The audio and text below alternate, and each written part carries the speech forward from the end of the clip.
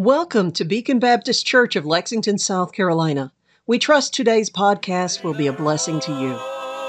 It's called up yonder when the roll is called up yonder when the roll is called up yonder when the roll is called up yonder. I'll be there. Take your Bibles with me tonight, please, to the book of 1 Timothy. 1 Timothy chapter number 1. And I want you to know, I do realize it has been some time since we've been here. And I'll be honest with you, as I've been studying this book, I got to a verse that I honestly didn't quite understand enough to preach it to you yet. And so we just studied other things and just kept studying it until we could try to figure out what the Lord would have for us. Amen. And I didn't think that you would want me preaching on a verse that I didn't understand. Amen. And so that's the truth of it. Amen. And as the more I studied it, the more I found out I wasn't the only one that was slightly perplexed with it. Amen. And so chances are, if you study the Bible long enough, if you ever read a commentary behind what somebody else said looking for something to give you some help, you'll find out the verses you struggle with, they struggle with too. Amen. And I don't know if I found a study Bible, maybe other than one, that even addressed this verse at all. And most Bible commentators had something to say about it, but what they said about it I didn't agree with. Amen. And so that was just the dilemma. Amen. But I do think I have the mind of the Lord this evening. Amen. So stand to your feet with me if you will. We'll look at these verses of Scripture together. I'll give you a little bit of background of where we have been and just kind of remind you where we've been, and then we'll get into the message for tonight. But let's begin reading in verse number 1. We have dealt with verse 1 through 4, but let's read it together. The Bible says, Paul, an apostle of Jesus Christ, by the commandment of God our Savior and Lord Jesus Christ, which is our hope, unto Timothy, my own son in the faith, grace, mercy, and peace from God our Father and Jesus Christ our Lord. As I besought thee to abide still at Ephesus when I went into Macedonia, that thou mightest charge some that they teach no other doctrine, neither give heed to fables and endless genealogies which minister questions, rather than godly edifying, which is in faith, so do.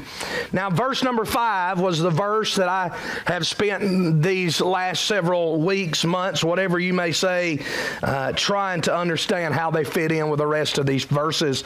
The Bible says, now the end of the commandment is charity, out of a pure heart and of a good conscience and of faith unfeigned, from which some, having swerved, have turned aside unto vain jangling, desiring to be teachers of the law, understanding neither what they say nor whereof they affirm.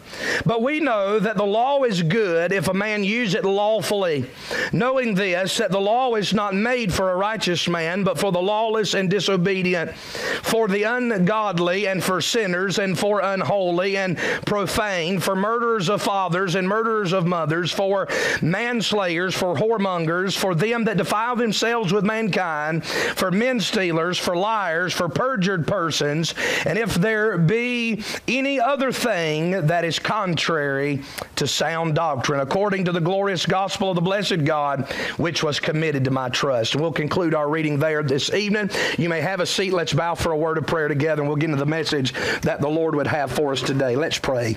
Our kind and gracious Heavenly Father, we do bow in your presence once again, as thankfully and humbly as we know how. Thanking you, Lord, for another day, another opportunity that you've given us to be in the house of God. And Lord, what a joy it is to be able to gather with your people.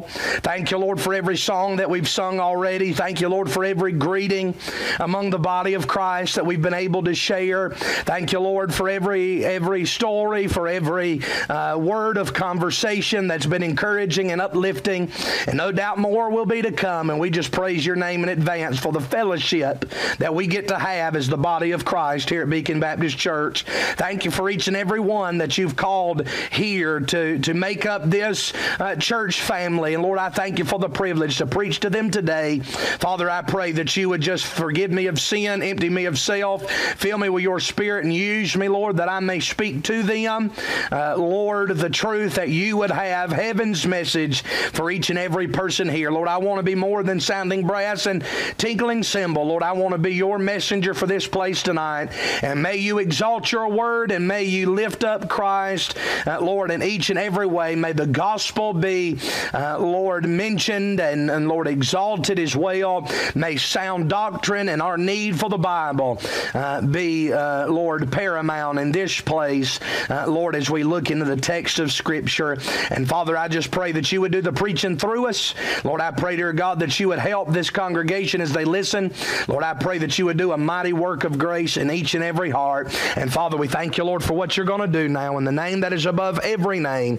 In the name of Jesus Christ we pray. Amen and amen. Well, for some time now, as God has led us to come back to these passages again and again, we have been walking our way through chapter number 1. We spent many services dealing with what the Bible had to say about the Apostle Paul as we dealt with the author of this epistle, the author of this letter. The Bible said there in verse number 1, Paul, an apostle of Jesus Christ by the commandment of God our Savior and Lord Jesus Christ, which is our hope. And so we began with that. We dealt with who Paul was and his physical penmanship of this book. And I thank God for those messages and those lessons and the opportunity to study about the life of Paul. And then we looked in verse number 2 and we talked about the audience of this epistle, that the Bible here says in verse 2, unto Timothy, my own son in the faith, grace, mercy, and peace from God our Father and Jesus Christ our Lord. And so we see that this was Paul writing to Timothy, and we talked about Timothy and enjoyed those sermons as well and that study as well, at least I hope. Amen. But we've seen the author of this epistle, the audience of this epistle, and in verse 3 and 4 we've dealt with what I've called the appeal of this epistle, where the Bible here in this letter, this epistle, talks about in verse 3, as I besought thee.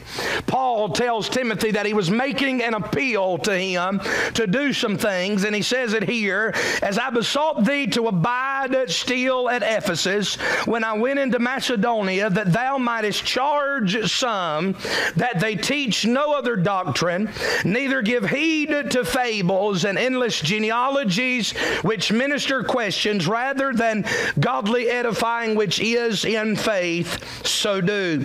We talked about this appeal, and we said that verse 3 tells us it was a pastoral appeal. It was from Paul to Timothy as a pastor to a young man in the ministry that he was training. And so we dealt with that. We talked about how it was a personal appeal that's made. Paul speaks to Timothy directly in verse 3. He says, I besought thee to abide still at Ephesus, that thou mightest charge some. There is a personal nature in those words. And then lastly, we saw that it was a purposeful appeal.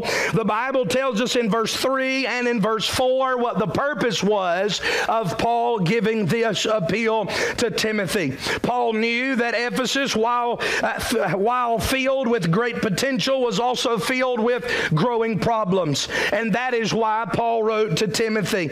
It was why Paul wrote to him, appealing to him to fulfill the purpose that he had asked him previously in person to stay in Ephesus for.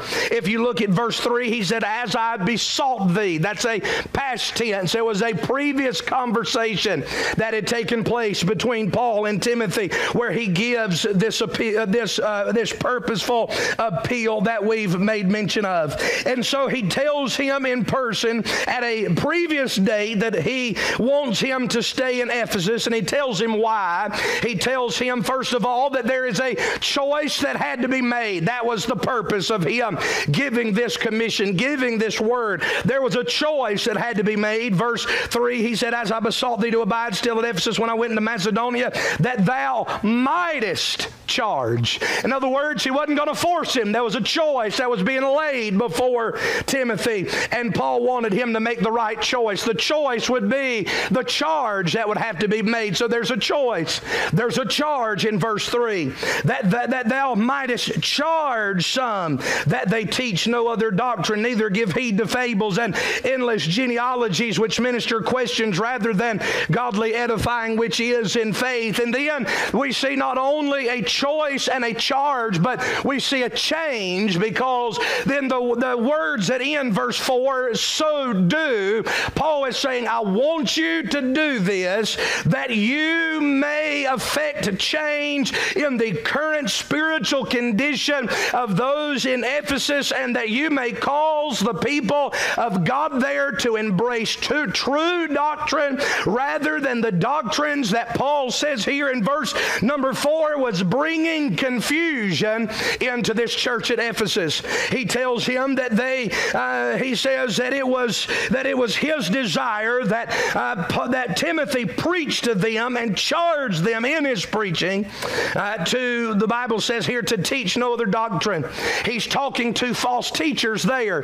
He said, I want you to talk to those that are teaching false things to stop doing that, and then I want you to tell those that are in the congregation that are receiving their false teaching to not give heed to fables and endless genealogies, because they minister questions. And before I move on to what I believe we need to notice in verse number 5, I do believe that there is still some ground we need to cover in verse number 4. So look at verse number 4 again with me, and we will look at this attentively this evening. Notice the Bible says, neither give heed. So Paul tells Timothy, you need to preach in that city and amongst that congregation, that those false teachers, that you need to stand between them and the people and tell them that they need to stop preaching false doctrine, stop preaching things that is against the Scriptures. And he says in verse 4 that he is to address the people, that they are to neither give heed to fables and endless genealogies which minister questions rather than godly edifying, which is in faith. And then he says, so do. Paul commissions him to do that with those two words. But in this verse, it seems that Paul's ministry in Ephesus has caused him to be fully aware of what is being taught there in the city of Ephesus and within this church.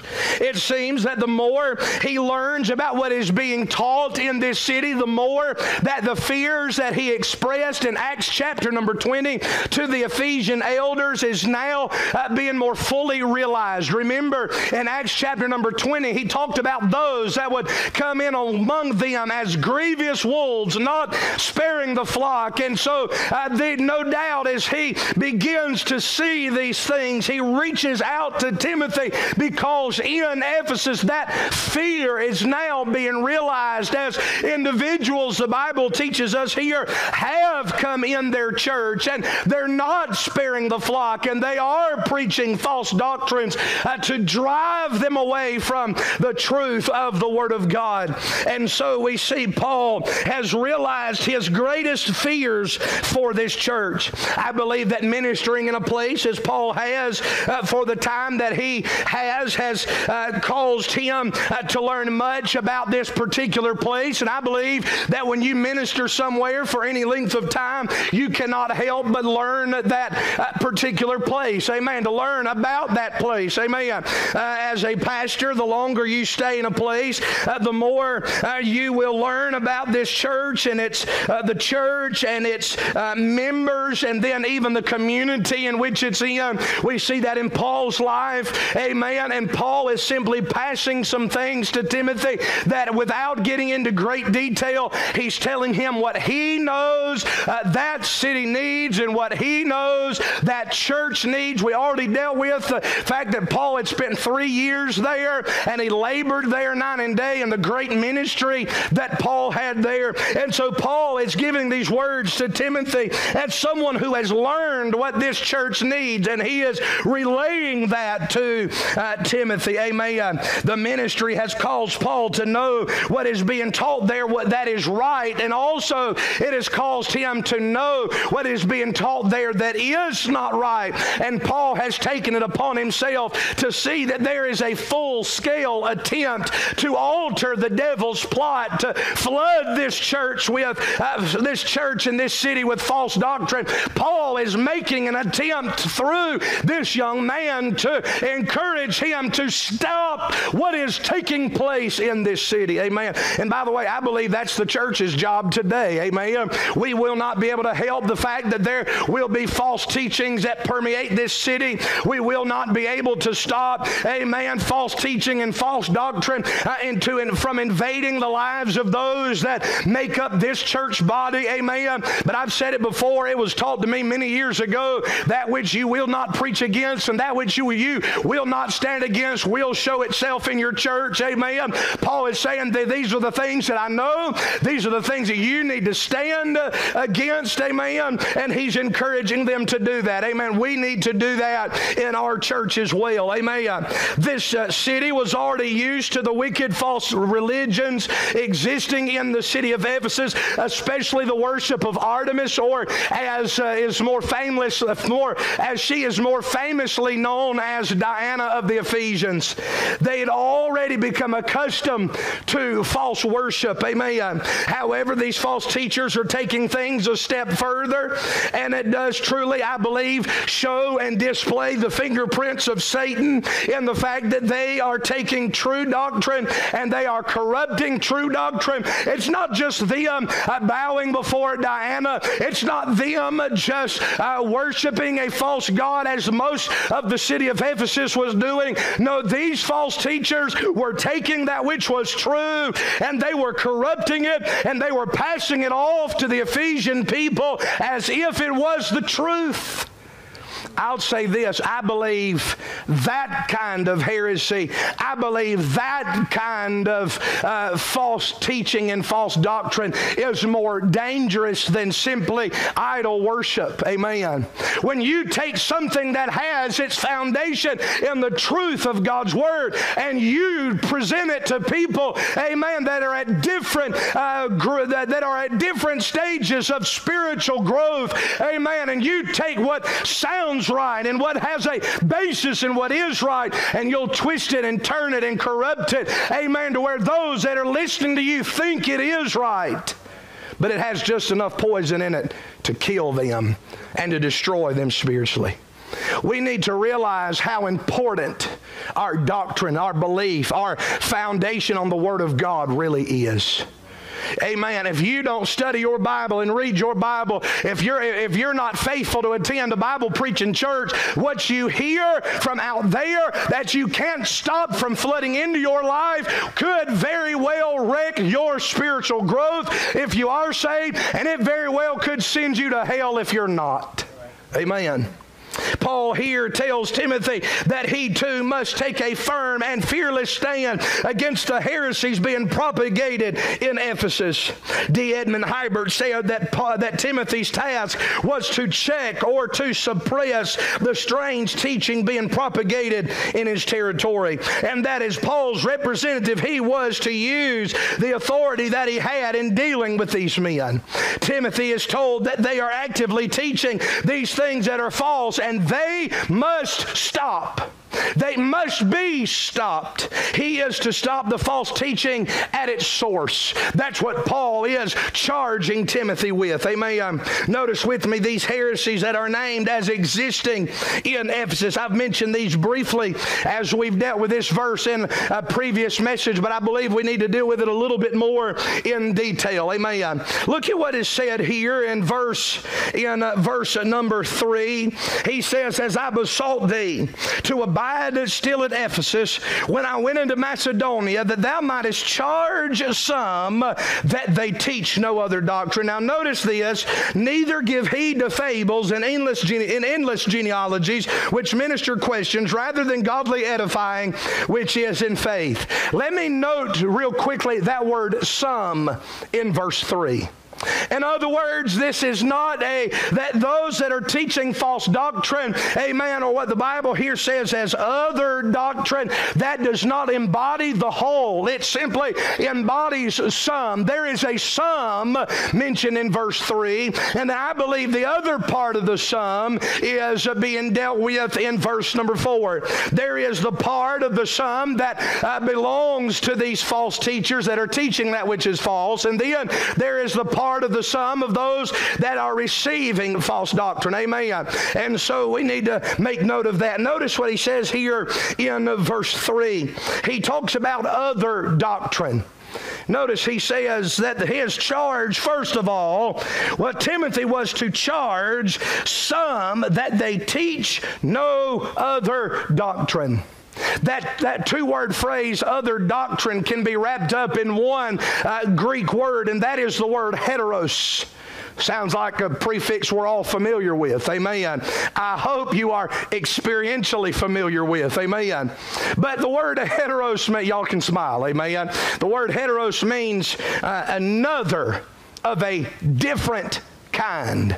In other words, when he talks about that he is to charge some that they teach no other doctrine, he is not saying that he is to preach against those that have a different view of a particular verse than he has. He's not simply here talking about a difference in opinion or a difference of interpretation. He's not saying, well, I think this verse means this, and you think this verse means this, and so you're to blast those that disagree with you. Amen. That happens a lot in our churches. Amen. But that's not what Paul is encouraging here. But what he is telling him to charge, what he is telling him to blast, if you will, and try to deal with publicly and pointedly in the pulpit in the city of Ephesus, amen, was he was to preach against those who preach other doctrine.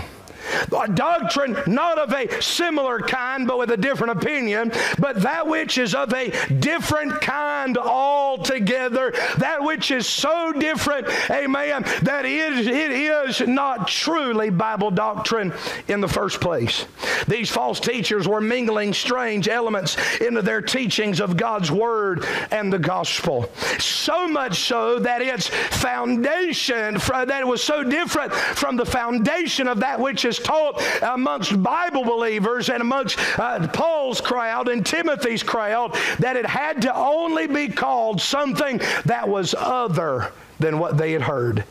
I believe that in the book of Galatians, Paul says that if anyone, amen, preaches another gospel, that if there's someone that is something, that they're teaching things that are completely contrary, amen, the Bible has much to say about that. Amen. Go read Galatians chapter number 1. Amen. What the opinion of God is in Galatians 1 about those teaching false doctrines. But he mentions other doctrine, and then he mentions fables.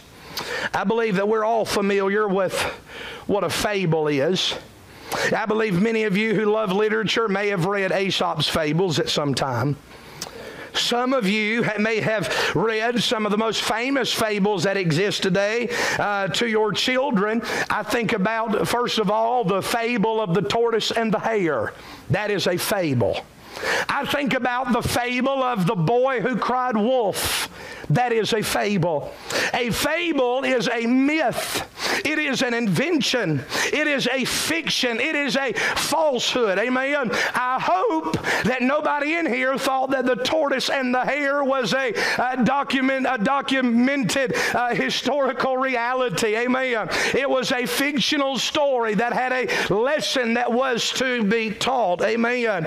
But it is a falsehood. It is something that is an invention of the mind, and while that is okay in most most forms of literature, especially those forms of literature that have good lessons, amen, and are to be enjoyed for pleasure, or maybe just simply a bedtime story or something that we would give to our children before they go to bed at night, amen. Fables are not okay when it comes to this piece of literature. Amen. It's not okay to make up what you say the Bible says. Amen. It's not okay for you to invent what the Bible says to you. Amen. That's why I have a problem with what a lot of churches have made commonplace in our day, where instead of a Wednesday night Bible study, we'll meet during the week or go to a coffee shop and we'll read a book and we'll read a verse or two out of our perversion of the Bible, and then we'll sit and talk about this is what this means to me. Can I submit to you tonight, as much as I would love to hear everybody in here, amen, every man in here give a devotion in our men's prayer breakfast, and while I would love for every woman in here to take a part and give them the devotion at the ladies' dinner, amen, it's not up to me and it's not up to you to decide what the Bible simply means to us. Amen. I'm not interested, I'm not using this derogatory, but Brother Brandon, I'm not interested in what that verse means to you. I'm interested in what God meant by what he said. Amen. Amen. Now, I'm not being ugly in the fact that if you have a verse of Scripture that is special to you for some reason, share it with me. You'll be blessed for saying it. I'll be blessed for enjoying it. But I think y'all understand what I'm saying tonight. Amen. It's not up to me to give some kind of fanciful interpretation to the Scriptures. It is my job as the pastor of this church to preach what thus saith the Lord. And it's your job as a Bible student, as a child of God that loves the Bible and reads the Bible and studies the Bible, and more importantly than all of that, believes the Bible, to believe it exactly for what it says on the page. Amen. Amen. I'll use the words of Brother Milton Taylor. He's famous for saying, the Bible meant what it said when it said what it did. Amen. I don't think I've ever heard Brother Taylor preach a message where he has not said the Bible means what it says when it says what it does. Amen. And I'm thankful for that kind of preaching tonight. Amen. Someone that'll tell me what the Bible means. Amen. And not try to make an apology for it. Amen. Here he talks about fables, and these in the city of Ephesus were standing up, and they had an influence of teaching in this church, and they were taking the Word of God and taking pieces of it and making fables out of it, making their own inventions out of it. It's interesting to note this word fable that's mentioned here in our text is specifically a word that is used of something that has a basis in historical reality. Now, isn't that almost an oxymoron? A fable that has historical relevance. A fable that is based in reality.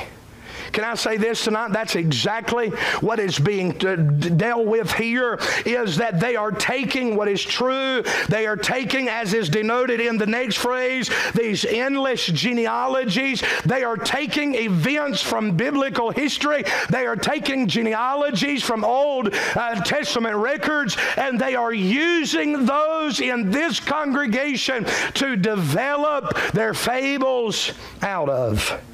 When he talks about endless genealogies in verse 4, and these endless genealogies bringing about questions and ministering questions among God's people, these genealogies were expanded genealogies. They weren't just simply the genealogies that we find in our Bible, but they were being added to and expanded upon and being treated as if that these expanded genealogies in this church will make you a sort of super Christian. These expanded genealogies were expanded in the sense that the names of wives were included and other details were invented. Additional stories were woven into the genealogies and were given wild allegorical interpretations. The Bible calls them endless genealogies. I don't know about it. And by the way, this isn't just talking about, amen, when we get to Genesis 5 or one of those other genealogies passages where they just think you just feel like they're never going to end. Amen. That's not what this is talking about. Amen. here's how they were endless. The word endless indicates exactly what you would think it is indicating. They were genealogies that were being taught doctrinally that seemed to never have an end. They were endless in the fact that these false teachers never stopped speaking of them and digging into what they really mean. In other words, you read that genealogy, but here is more. Here is some additional thoughts that even the Bible doesn't tell you of. And I have learned this, and I've been elevated to understanding more about these genealogies. Let me teach you what is in between the lines of Scripture. You'd be surprised how many folks are out there that'll want you to believe that your Bible is not enough when it comes to what you need to believe. Amen. Entire belief systems, entire cults are built on that. Amen. The Mormons carry a King James Bible. It's one of the most fun things about witnessing to them. You tell them to pull the Bible out of their backpack, they're going to have one like we use. Amen. Makes it easy to defeat their false doctrine. However, they also have a book called the Book of Mormon. They also have a book that they read called the Pearl of Great Price. They add to those. They'll say, well, this doesn't give us enough, so we must have the Book of Mormon, which is another testament of Jesus Christ. We must have these other books to add to what that incomplete Bible has to say. Amen. Can I tell you, amen, it's not part of my outline, but can I just remind you that in the 66 copies of my King James Bible, I have everything that God wants me to know about anything. Amen. I'll never know all that God wanted me to know. Amen. I can make the diligent effort of my lifetime studying this book, never get to the end of it. Amen. I don't need another testament of Jesus Christ. I have all that I need. I have the full revelation of God. I have a more sure word of prophecy.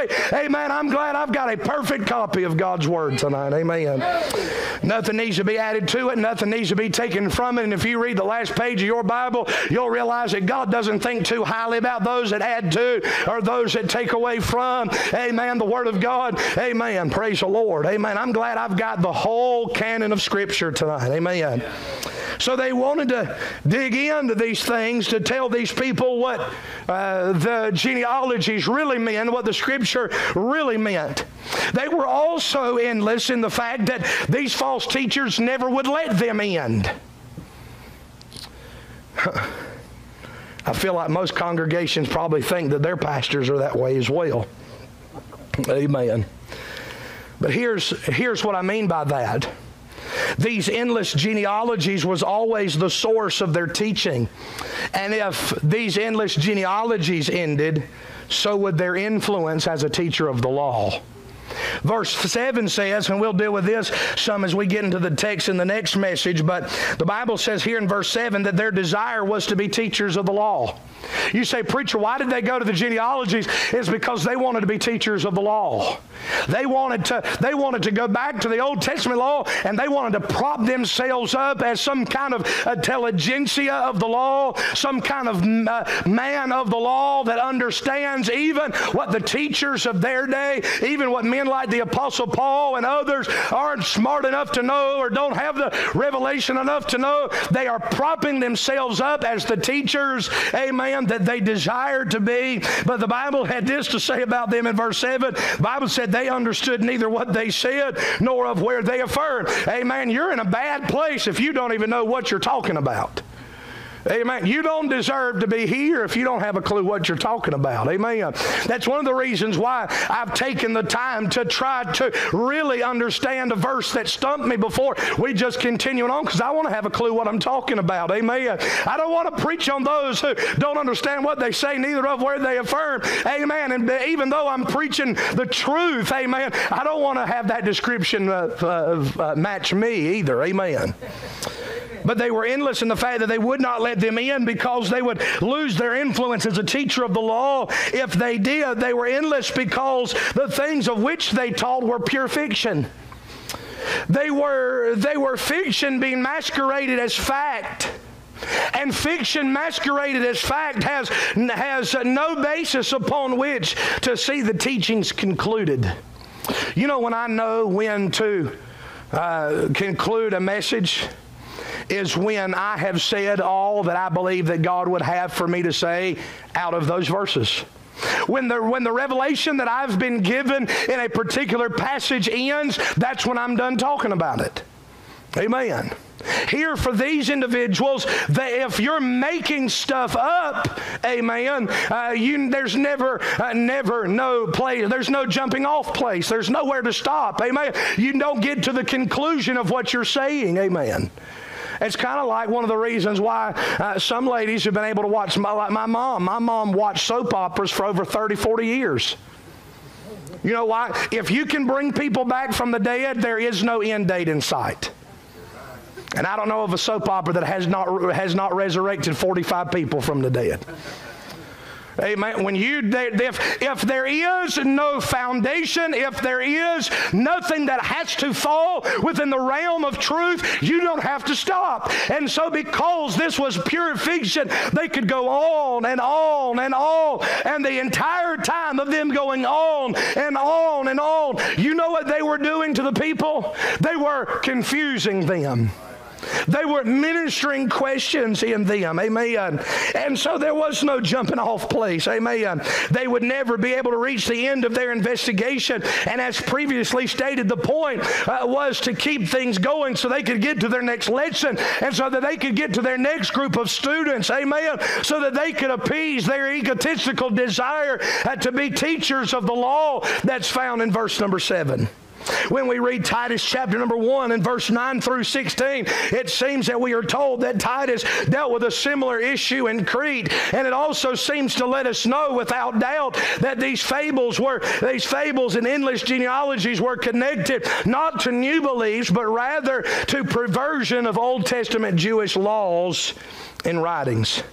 Titus chapter number 1 and verse number 9 says, holding fast the faithful word as thou hast been taught, that he may be able by sound doctrine both to exhort and to convince the gainsayers. For there are many unruly and vain talkers and deceivers, especially they of the circumcision. So these deceivers, he said, there's a bunch of them that are part of the Jewish race. Amen. Verse number 11, he said, whose mouths must be stopped. Do you remember I mentioned that's exactly what Paul's telling Timothy to do? Stop them. Amen. Here's why. Because they are subverting whole houses.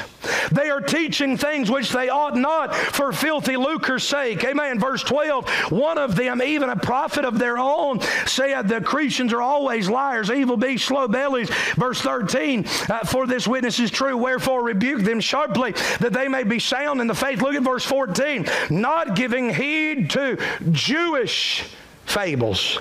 Remember, the fables had its roots in Judaism. These genealogies, verse 14 goes on to say, and commandments of men that turn from the truth.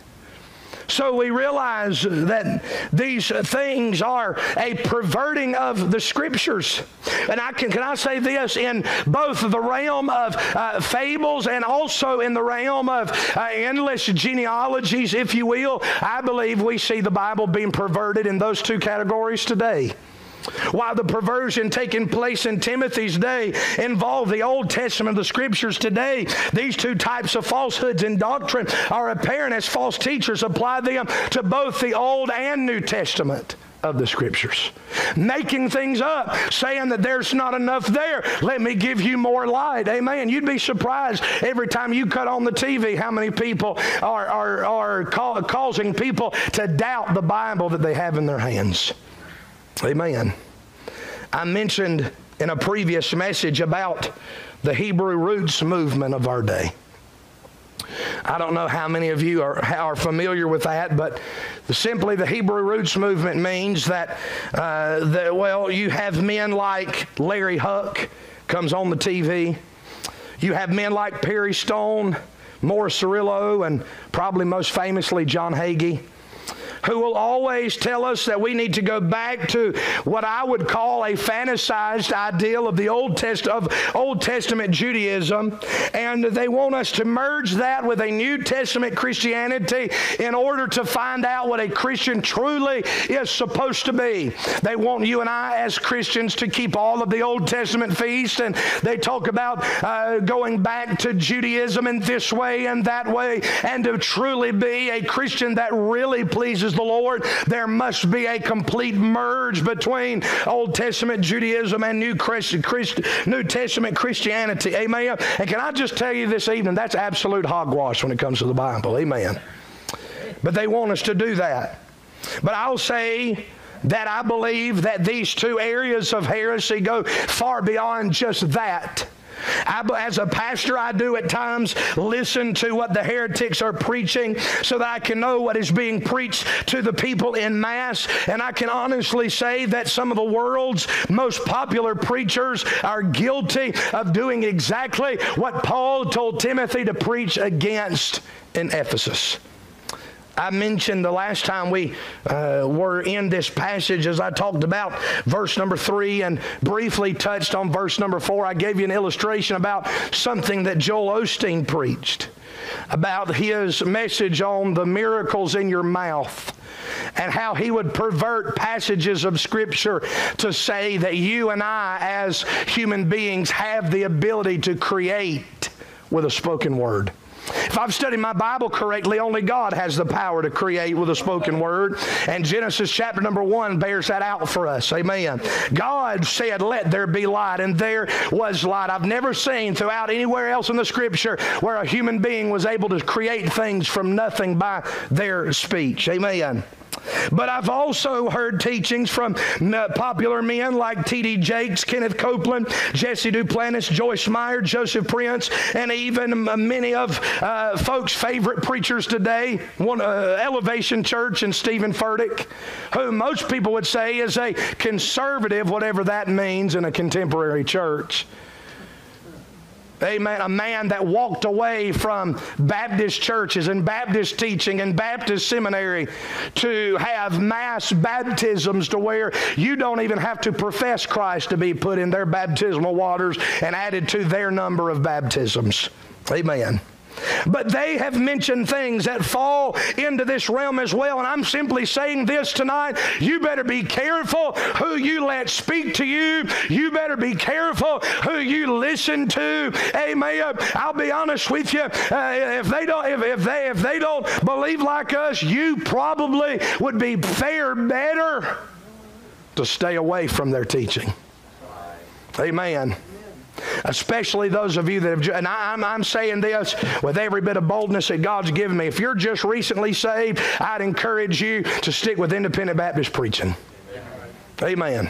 I'm sick and tired of hearing people that were part of good Bible-believing churches that have walked away because they got drawn in to the charisma of somebody that's part of another movement, amen, that preaches out of another Bible and teaches things out of other Bible versions, and they have all kinds of ecumenical things taking place at their church, but because they're charismatic and because they have charisma and because they're exciting and enjoyable to listen to, amen, they're being drawn to that, and they are leaving our churches by the droves, amen, where we know that in our churches we may not be the most hip churches, we may not have the most fun in church, but what we do have is the Word of God being preached rightly divided, amen, and at least with Bible preaching, amen, in this church, amen, if your family goes to hell or if your life is shipwrecked, it'll be over hellfire and brimstone, red-faced Bible preaching. Amen. It won't be somebody holding your hand all the way to hell. Amen.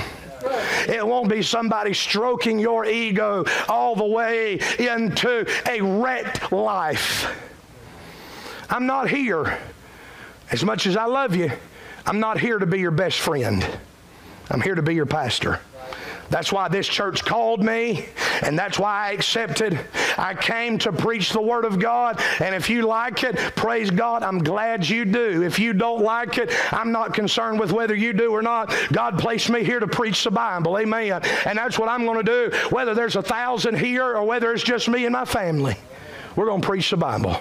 Amen. Amen. I'm glad to have a church that thanks God for Bible preaching, that loves truth, and will show up on a Wednesday night to hear the Bible preached. Amen. Even after it seems like half a year from us being in this book. Amen. Amen. Amen. I'm thankful for true Bible doctrine. Amen. The TV preachers of our day are engaged in an all-out assault on the Bible. The popular preachers of our day in pulpits across America are engaged in an all-out assault on your confidence in the Bible that you hold. I have no doubt in mind. I'm going to end with this. Don't y'all worry. Amen. I hadn't even got to my points yet. I've made some points, but I hadn't got to the ones that I ordained. Amen. I've got 17 pages of notes in front of me. You'll be glad I've saying we'll stop right here. Amen. Of which I am on page 6. Amen. Let me say this tonight. I'm sad. My heart is broken that it's not just the TV preachers anymore that are causing people to doubt the Bible. It's not just the world's preachers that are causing preachers to doubt the Bible. My heart is broken, and I'm not going to call his name because I still think he's a great preacher. But there is a man that if I called his name, every single one of you, for the most part, especially those that have been amongst independent Baptist churches from some time, would recognize his name, and he's preaching some of the biggest meetings that you'd ever attend. I listened to him preach on the radio one day, and he was preaching out of Isaiah 53, and he said these words. He said, when dealing with the first verse, he said Isaiah 53 should have started about 2 or 3 verses before it did in Isaiah 52. King James only, independent, fundamental, Bible-believing Baptist church, considered a hero of our faith that has preached more meetings than I probably ever will up to this date in his life in my entire lifetime. And he said the Bible should have been this way. And that's not the only time I've heard him say that. I've heard him say this word should have been translated this way, but our translators got it incorrect. It's not just the TV preachers, folks. Even amongst folks that preach in our kind of churches, that carry our kind of Bibles, you've got to know this so you can know what's being told to you is the truth. And that was part of the problem in the city of Ephesus. A lot of those folks were not grounded in truth, and you can't blame them. They didn't have what you and I have. I don't think they would have been as easily confused if they would have had a copy of the Word of God completed and bound in their hands. What they learned about God and His Word was primarily given to them through the preaching of the Word of God. Amen. I've never told this church to believe me blindly for what I teach to you. I believe that every Christian ought to do what Paul said when he talked about the church, the church of the Bereans. He said they were more noble than those of Thessalonica. Why? Because they searched the Scriptures to see if the things that Paul said was so. I'm not encouraging you to be a skeptic. I'm not encouraging you to be a rebel. I'm not encouraging you to not give someone that preaches to you the benefit of the doubt. I'm not encouraging you to jump on somebody that preaches every time they may have a verbal stutter or say the wrong thing. By the way, if you talk as much as we do to the same group of people, it'd be easy to pick apart what you say. Amen. But here's what I am telling you to do. Put your nose in this Bible. Place your life in this Bible. And really, this isn't what I wanted to get to. I wanted to get to verse 5. But I want to encourage you one more time to get yourself in the Word of God, to live in this book, to love this book more than you ever have, and to learn it, to become obsessed with it, to put it in your heart and put it in your mind, so that when you hear false teaching, you won't be tempted to believe that somebody might have some kind of extra revelation. Know that you'll have an ear, amen, when you hear the Word of God preached or taught or talked about, amen. Your ear will be trained. Your ear will be spiritual enough to know that that isn't right. I may not know, I may not have chapter and verse. I may not know which address, amen, directly contradicts what's said, but I know that's not right. Amen. I'm telling you, this church was ravished by wolves coming in among them, not sparing the flock, taking advantage of their ignorance and teaching them things that was not true. Amen. But they merged it with enough of what is true to really hurt them. I'm amazed. The more that I'm in this lost and dying world, the more I'm around people, the more I'm out in our community. How many times you hear people talk about what the Bible says, and my heart, it becomes grieved with listening to them saying, these folks have no clue that that's not even scriptural. What has been taught to them in pulpits, what has been taught to them in the name of religion, in the name of Bible Christianity, has so confused them, they don't have a clue where God stands and where He doesn't. Let me ask you tonight, do you know where God stands on the issues of our day? Do you know God's opinion on your life and how you're living? You'd be surprised how many people think that doing this or doing that's okay. And you and I in this church, or at least I would hope most of us, if not all of us, would say, no, I've got 15 or 20 verses to say that's not the case. Putting alcohol down your throat, smoking this and smoking that, and destroying your body. I've got verses on that. Scarring up your flesh with tattoos and other kinds of markings. I'm not talking about before you got saved. I'm talking about when you know better.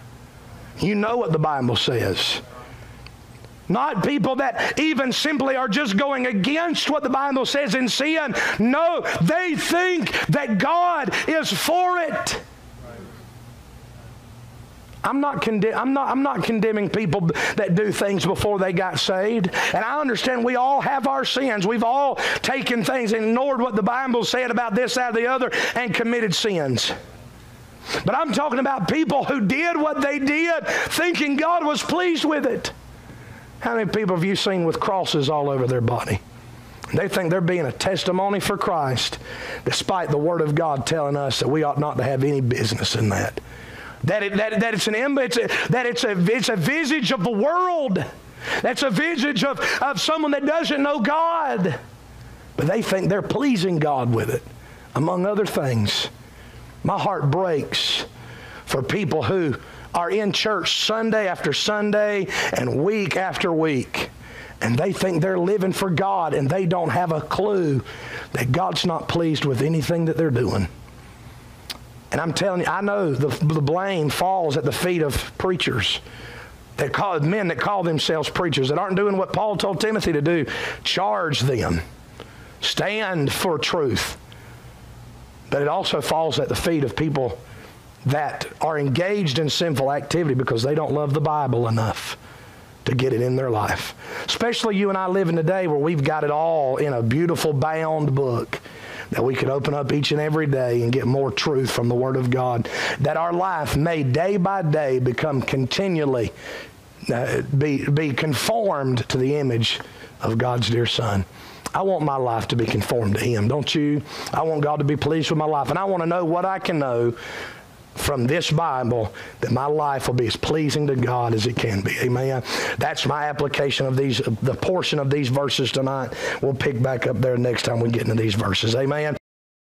Thank you for making us part of your day. We would love to hear from you. Please find us on Facebook or at our website, bbclexington.com.